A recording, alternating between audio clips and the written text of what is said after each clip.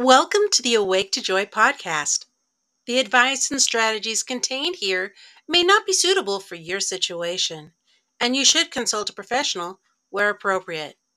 Let's listen to today's program. I've been asked, how does one build resilience and find that inner strength in Christ? Well, building biblical inner strength and resilience involves nurturing your faith and character based on the teachings found in the Bible, the principles that are found there. So I'm going to go ahead and list some steps. It's going to be a two-parter to help you cultivate some biblical inner strength and resilience. So, number one is study the scriptures. For me, it's been regularly reading the Bible and choosing a Bible study that I can go along with to help me dig in deeper.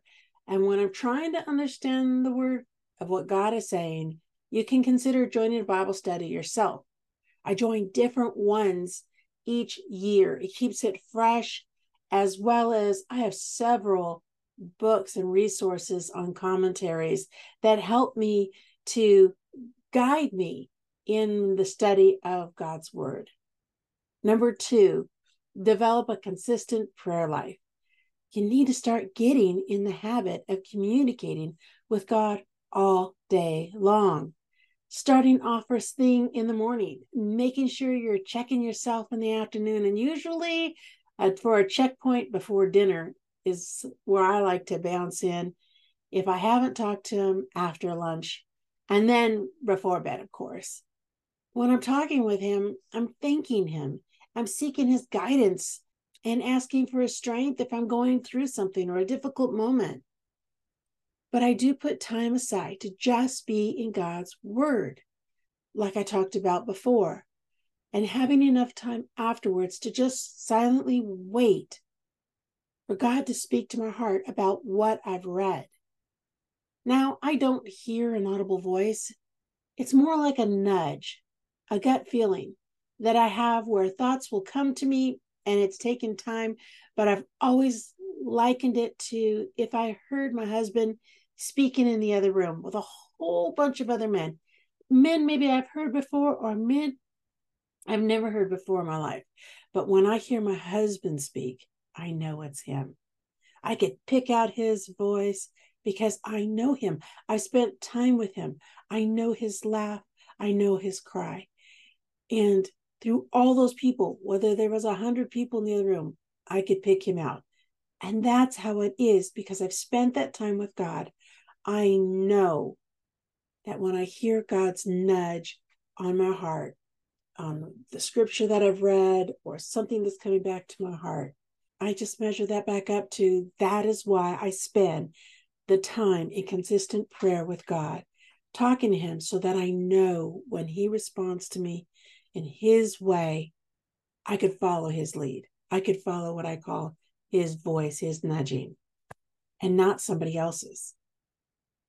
So, number three, since we've been in the Word, we know how God is wanting us to take what we've learned and put it into action. So, make sure you put out the effort to apply the principles and teachings of the Bible to your daily life. When faced with challenges, make sure you check that Bible for how you should respond in faith and love and wisdom. It may sound super easy, but it takes practice, just like riding a bike. And as soon as you're off and going, it becomes just part of your daily nature. It just becomes part of you. Number four, engage with other Christians. Look for a faith community. Most find that at church, but there are other ways and other options like Bible studies, or my personal favorite, to start a group of believers on your own and start meeting up. One where you can provide support, but also provide encouragement and accountability in your faith journey. Number five, make sure you're serving others. This not only aligns with the Christian values, but it also fosters resilience by shifting the focus from you personally with all the struggles that you might be going through, that you may help others and be able to focus on them. God really does have others come across your path so you can serve them as well. Number 6, trust that God has a plan for your life, even in the face of adversity, which could be really tough. Recognizing challenges and trials can be opportunities for growth and spiritual maturity. So if you're going through a trial, we've said it before, congratulations. You have an opportunity right in front of you. So let's go ahead and save the next for tomorrow for part 2. You have been listening to the Awake to Joy podcast. Views expressed in this podcast are the speaker's opinions. Thank you for listening. If you could please give us a review below, we would appreciate it greatly, as well as share this podcast with your family and friends. If you would like to get in contact with us, we'd love to hear from you. Check the show descriptions for more information. Under no circumstances shall Awake to Joy, its employees, volunteers, guests, or officers be liable for any direct or indirect losses or damages arising out of comments made. We look forward to chatting with you again. Because He lives, it changes everything.